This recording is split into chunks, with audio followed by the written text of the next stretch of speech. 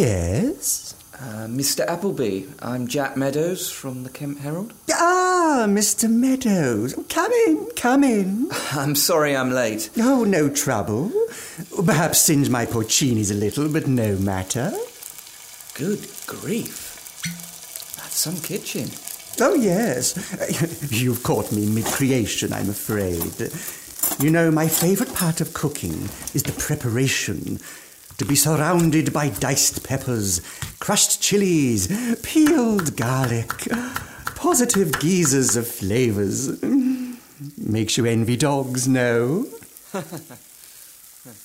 Oh, and a very reasonable red decanting. 1 for the sauce, 2 for the chef, I always say. Please, a modest glass.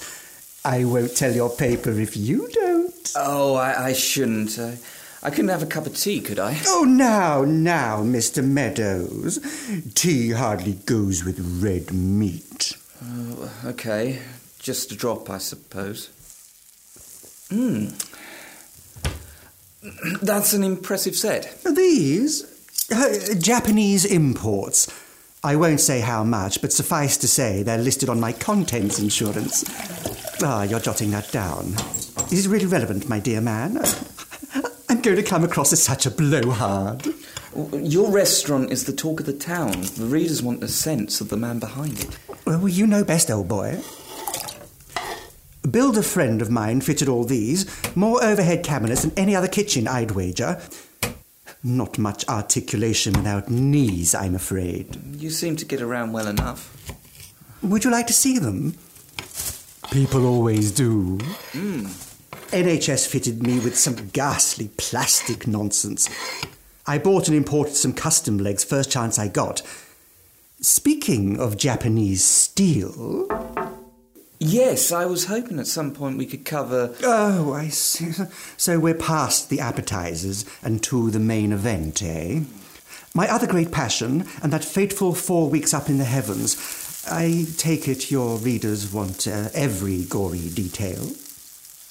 Yeah. So, Mont Blanc, a route I'd done twice before. I was far too experienced to take a fall like that. It was pure amateur hour. Before I knew it, I was sliding down a steep crevice, screaming my Hail Marys the whole way down. There are better ways to land than feet first, I can assure you. I very plainly heard my femurs snap when I did. It sounded like, well, dry spaghetti into a pan. Oh, very illustrative. Was there much pain? Well, there was the shock, of course, but no. I was told later that a splinter of jagged bone must have sliced straight through all the nerves. My Kobayashi blades couldn't have done a better job. I knew I wasn't climbing back down. The hypothermia wasn't too much of a concern. Low down on the mountain, summer month, sheltered rocky outcrop. For water, I'd simply fire up the Bunsen burner and melt some abundant snow. I'd had worse holidays. Now, my dear man, after several days, the real problem was hunger. Deep, throbbing hunger, hanging in my belly like a rock. Soon came the dizziness, migraines, hallucinations. On long nights, I sometimes lay in bed and wonder if I'm still up there. It is a very nice wine. Another? Oh, just a sniff. I really shouldn't. A starving chef. Quite ironic as deaths go. I'd spend the hours watching the snow dance past my cave and fantasize about duck à l'orange or ox tongue in white sauce. I'd go through every tiny step, mentally luxuriate over stirring vinegar into caramelizing sugar, or scattering browned onion bits as the tongue skin frazzled and cracked. And did you ever think about the bigger picture? Philosophize on your life? No. I just thought about the food. Oh, don't get me wrong. I knew I was facing the pale-faced coat checker. All I felt was that it was... well, it seemed such a waste. I'd lived a good age, but still had so much to do.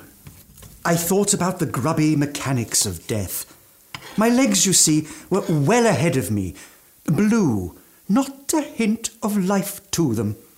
I realised if I did get choppered off that damn mountain, the first thing they'd do was lop them off. So, you see, my dear man, as loony an idea as it is to you, and I'm sure your dear readers, to me, in that wretched little cave, the decision was quite sensible. The toes were the first to go. Any climber worth his salt carries a good knife, and I'd been around my fair share of lamb shanks to know how to cut through joints. I fried them up in a little snow water. They looked like scallops fizzing round the pan. I'd say a mix between pork and shellfish. Crab, maybe.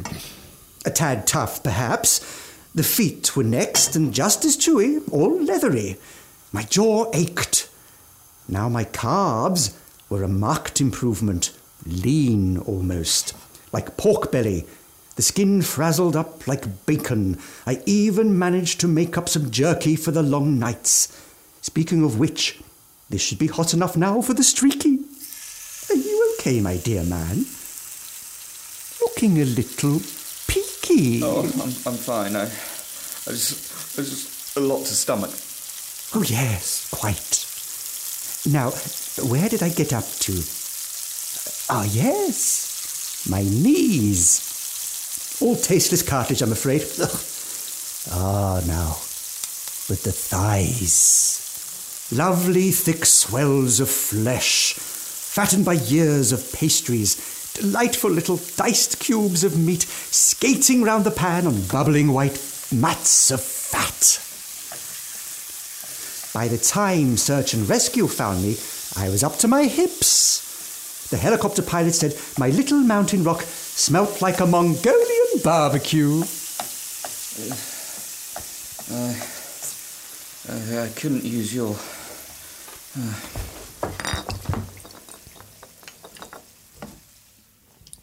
Oh.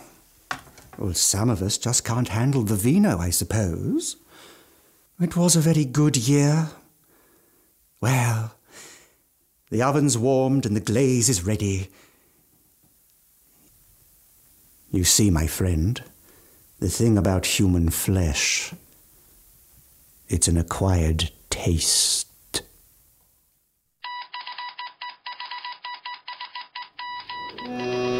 They also make a foul, deadly dust, which falls slowly to the ground. Well Seasoned, performed by Andy Colden and Tom Clare. Written by Peter Gardner, sound recordist James Wingfield, post-production by Dan Scout. For more episodes, please visit 2bitproductions.com. Fallout is sucked up from the ground by the spring. It can be deadly dangerous. It rises high in the air and can be carried by wings for hundreds of miles before falling. The Whisper, Through the Static.